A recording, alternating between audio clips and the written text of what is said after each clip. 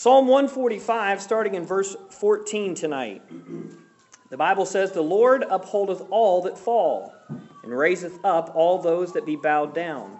The eyes of all wait upon thee, and thou givest them their meat in due season. Thou openest thine hand, and satisfiest the desire of every living thing. The Lord is righteous in all his ways, and holy in all his works. The Lord is nigh unto all them that call upon him, to all that call upon him in truth. He will fulfill the desire of them that fear him. He also will hear their cry and will save them.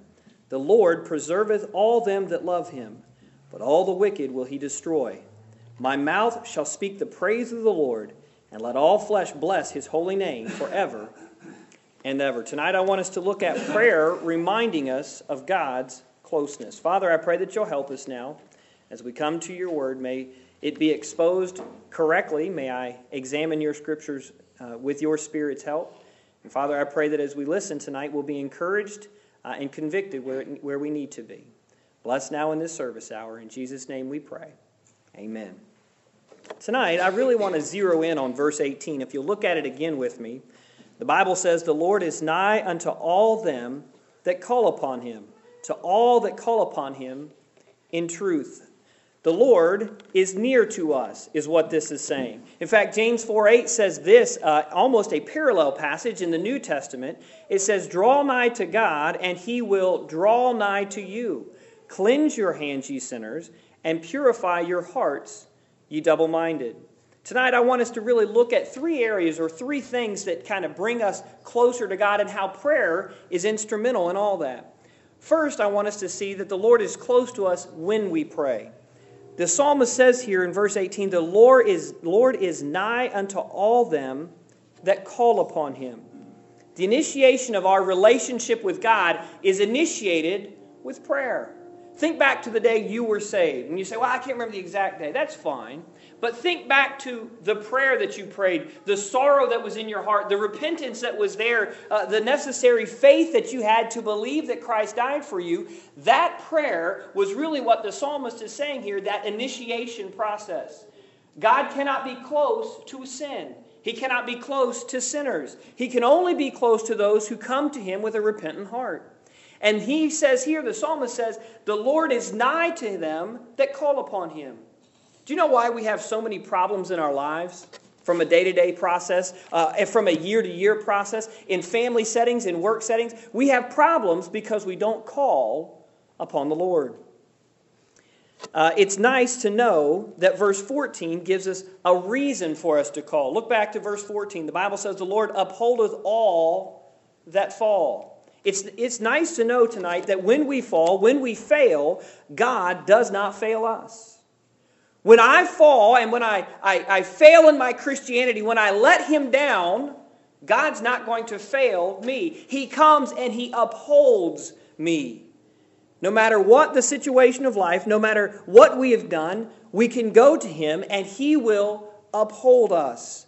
That word uphold in verse 14, I underlined it and I wrote to the side. It means to support, to rest, to refresh, or to revive.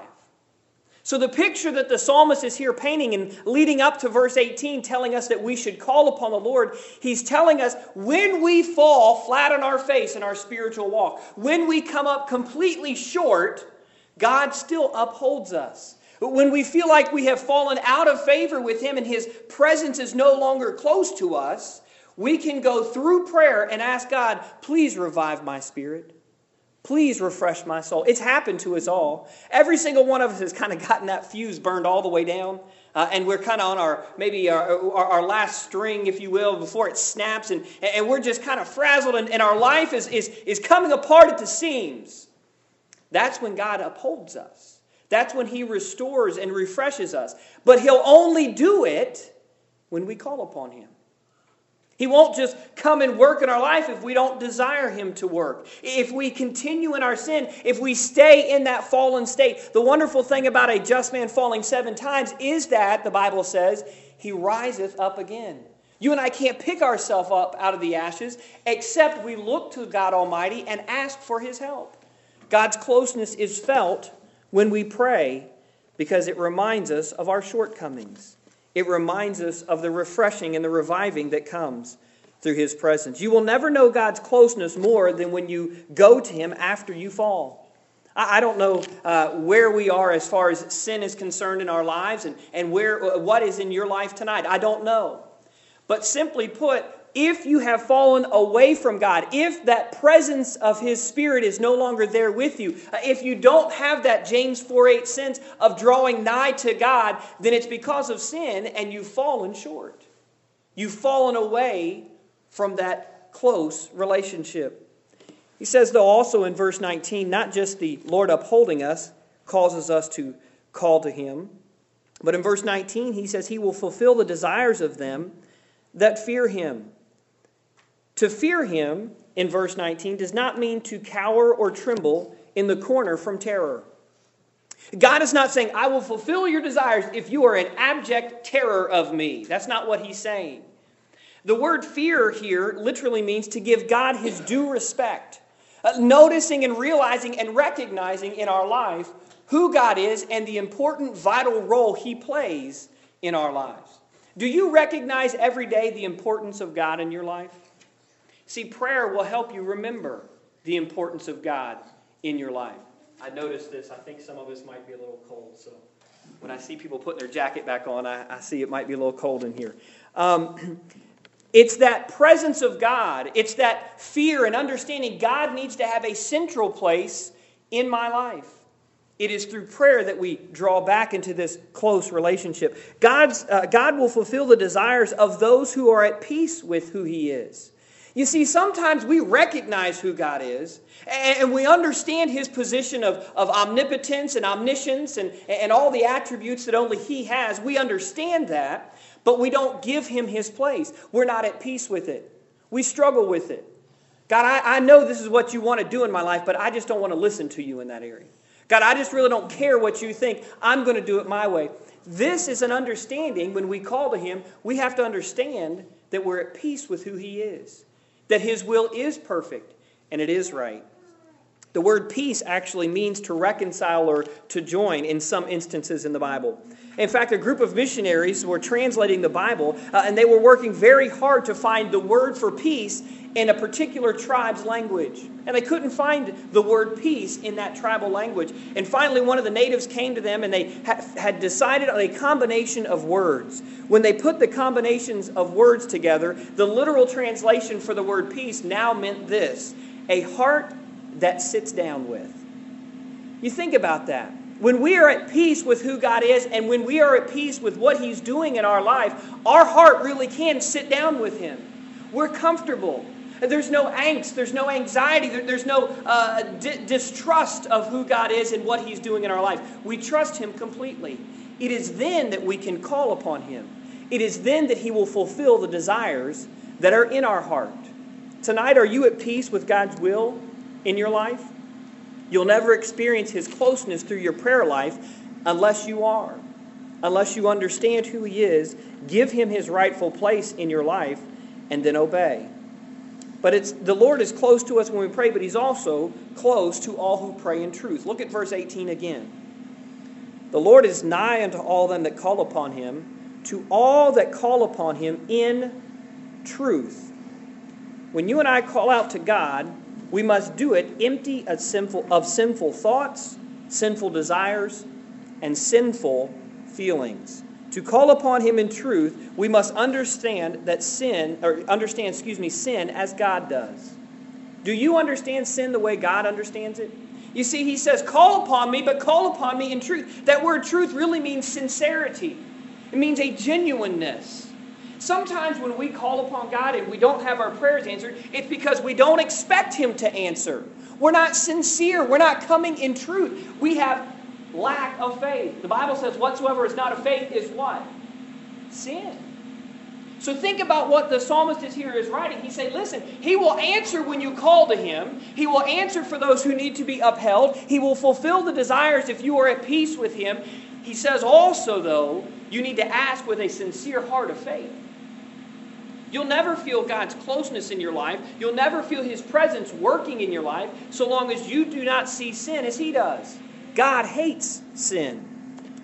I heard this little thought, and it's quite a few of them, so stay with me here. Man calls sin an accident. God calls it an abomination. Man calls it a blunder. God calls it blindness. Man calls it a defect. God calls it a disease. Man calls it chance. God calls it a choice. Man calls it an error. God calls it enmity. Man calls it fascination. God calls it fatality. Man calls sin an infirmity. God calls it iniquity. Man calls it a luxury. God calls it leprosy. Man calls it liberty. God calls it lawlessness. Man calls it a trifle, something not important. God calls it a tragedy. Man calls sin a mistake. God calls it madness. Man calls sin a weakness. God says it is willful. I wonder in your life if you truly see sin as God sees it.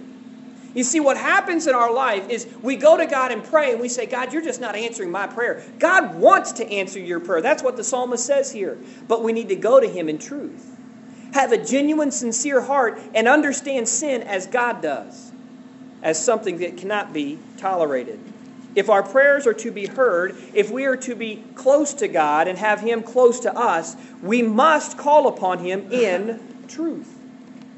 You see, most of our prayers never make it out of our bedroom. They never make it out of where our devotions happen. They never make it out of the church house. They only bounce off the roof and echo around the room because we're not asking in truth. We have to have sincerity in our heart. Truth comes by way of cleansing. You will never feel closer to God than when you have cleansed your heart from sin.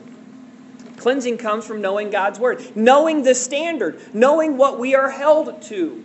You see, the problem with the unsaved world, while their prayers aren't heard, is because they don't know how to ask for it. They have no advocate. You and I, if we are saved, we should have no sin in our life. We should not regard sin, so that our advocate, Jesus Christ, and our aid, our comforter, the Holy Spirit, both can help our prayers make it to the Father. You and I have two persons of the Godhead working for us if sin is out of our life. We need to know God's standard. We need to know the cleansing that needs to be in our life. You see, the word truth means pure. Means it's true or accurate. I often think of a line running true. I've told you many times about the house, at my dad's house. But when I was a single guy, I helped build the basement. I made it into a bachelor pad, if you will. And I had a little media room and had a bedroom and had a storage room down in their basement. And I built this room. And if you looked at the walls, there was never a 90 degree in the room. Because I didn't have a true line. I didn't have a standard that I followed. There was no exacts in the room. In fact, most of the rooms were probably on an 88 or a 94 degree angle. The walls it looked like a fun house, to be honest with you. And since I've moved out, my dad paid a guy about $6,000 to come in and fix the house that I messed up. All right? But simply put, truth comes by cleansing. Knowing God's standard. Listen to what Jesus says in John 15, verses 3 and 4. Now ye are clean through the word which I have spoken unto you. Abide in me and I in you. We're talking about prayer bringing that closeness with God. Jesus Christ says, listen, you're clean through the word that I've spoken. He's the living word. You and I are clean through God's word, knowing the standard and obeying the standard. When we are clean, He says, then you abide in me and I in you. Boy, that's close. That's a very tight-knit relationship that is there. He said, as the branch cannot bear fruit of itself, except it abide in the vine, no more can ye, except ye abide in me. Now, I was sitting around, and I was a little bored, I guess, today, trying to put some illustrations into this sermon, trying to figure them out. Let's suppose that a person only sins 3 times a day. A sin in the morning, a sin at lunchtime, and a sin before they go to bed. Okay, imagine that. That's pretty good. I think you and I would consider that person a good person. Just 3 sins a day, right? If you only committed 3 a day, would you consider yourself a pretty good person? I would. I would think that's great. And I'm a pastor. I got to thinking, though, if we kept that process, and from the age of 10 years old, let's say a person was saved then, and they continued that process until they were 80 years old, do you realize that person would have committed 76,650 sins in their lifetime? You say, boy, you did have a lot of time. Well, it wasn't that hard. I had a calculator. But imagine nearly 80,000 sins, and this from a life of a good person. Now imagine your life. Why are your prayers not heard? It's because we don't live by the book. When you commit a sin, if you are quick to confess it, God forgives it. By the way, if you're not quick to confess it, He will still forgive you. He will forgive you of the sin that you've committed. But we ought to be quick. Keep short accounts with God. When I sin, ask for forgiveness. Come and confess it immediately so that my prayers are not hindered. So that my relationship, the closeness of God and His presence in my life can still be a very real and important thing. It's nice to know that God and His cleansing, once it happens in our life and we ask for forgiveness, that closeness is restored. Even if we're not as good as we might think. 3 sins a day, by the way. I think some of us probably go way beyond that. And my wife would attest that I probably go way beyond that. But 3 sins a day. And we consider that good. Those sins will still separate us. It will still diminish our relationship with our Father. Finally tonight, the Lord is close to all who humble themselves. Keep your finger here and go with me to James chapter 4. James chapter 4. Find the book of Hebrews and go back one book to James chapter 4. I read for you James 4 and verse 8. I think it's kind of a parallel passage to that Psalm 148:5 and verse 18. But go back with me to verse 6. James here is speaking to sins and really ungodliness that were in believers' lives. Then he says in verse 6, "But he giveth more grace. Wherefore he saith, God resisteth the proud, but," what? "Giveth grace unto the humble. Submit yourselves therefore to God. Resist the devil, and he will flee from you." Then we get to verse 8. The verse on the closeness, the tight relationship that we must have with our Heavenly Father. Draw nigh to God, and He will draw nigh to you. So you see, a prerequisite here of having a good prayer life is having a relationship of humility. Coming to God and saying, I am a sinner. You see, we can't come to Him and ask any request if we don't have a close relationship. We must develop a true, sincere, genuine thoughts towards sin that He has so that we can have fellowship one with another, and we must humble ourselves to do that. You and I have to have a humble spirit. 2 Chronicles 7 and verse 14, it is the verse for the National Day of Prayer. It says, "If my people which are called by my name shall humble themselves and pray, and seek my face, and turn from their wicked ways, then will I hear from heaven, and will forgive their sin, and will heal their land." God's prerequisite to answering their prayer was to humble themselves. You see, if we understand that the way God has set it up in the Bible, when we sin, we are choosing to disobey. We are in our arrogance and in our pride saying, God, I know better than you do. And I am convinced that each of us in here have sins in our life that we tell God, hands off.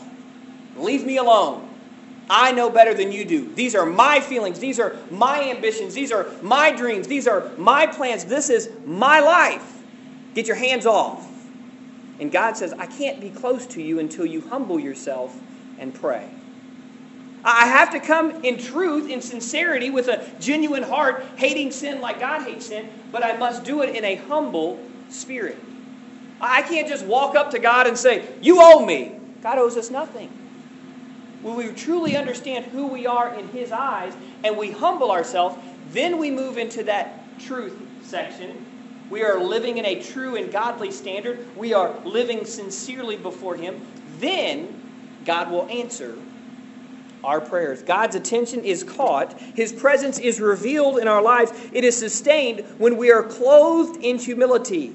When our requests are made with a contrite heart, God will be near to us. Psalm 34 and verse 18 says this, "The Lord is nigh unto them that are of a broken heart, and saveth such as be of a contrite spirit." If you are living tonight in a sin and you are saying, God, leave me alone, none of your prayers will be answered. Let me underscore that again. If you are living with a sin that you will not relinquish tonight, none of your prayers will be answered. He is under no obligation to answer your prayers when you do not humble yourself. The Lord is nigh unto them that are of a broken heart. Back in Psalm 145 and verse 18, if you'll turn there again, we see that same thought.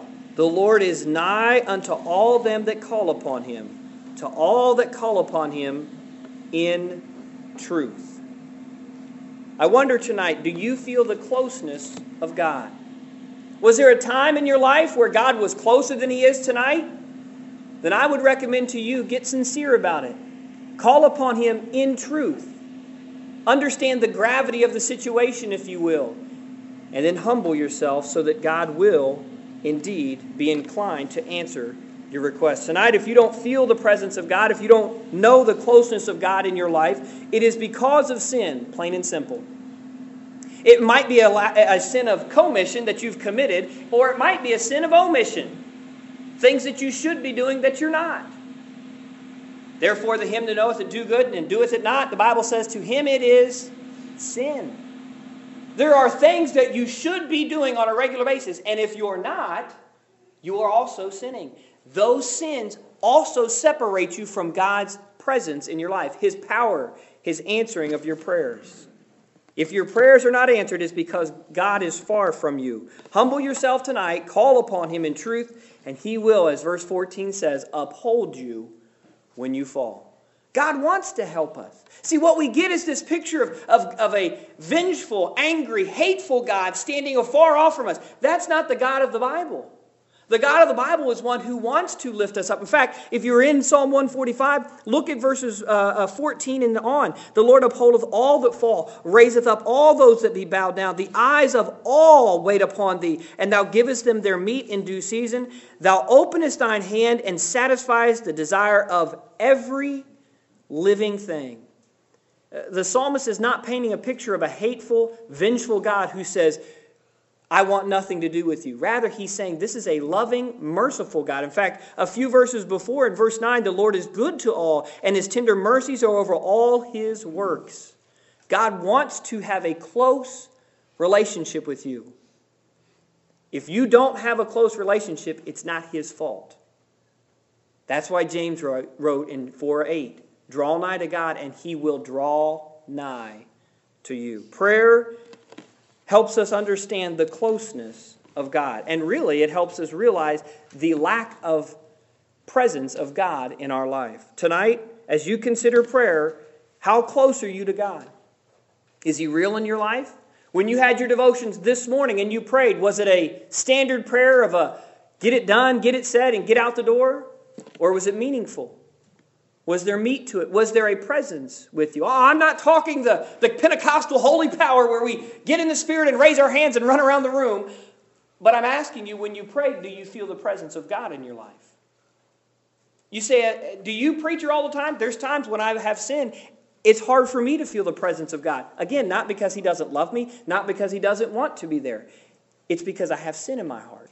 If we regard iniquity in our heart, God cannot abide with us. Tonight, I encourage you, pray. If there's sin, seek forgiveness. Humble yourselves. Get into a sincere, truthful relationship with God and commit or confess those sins back to him so that his presence can be felt in your life again.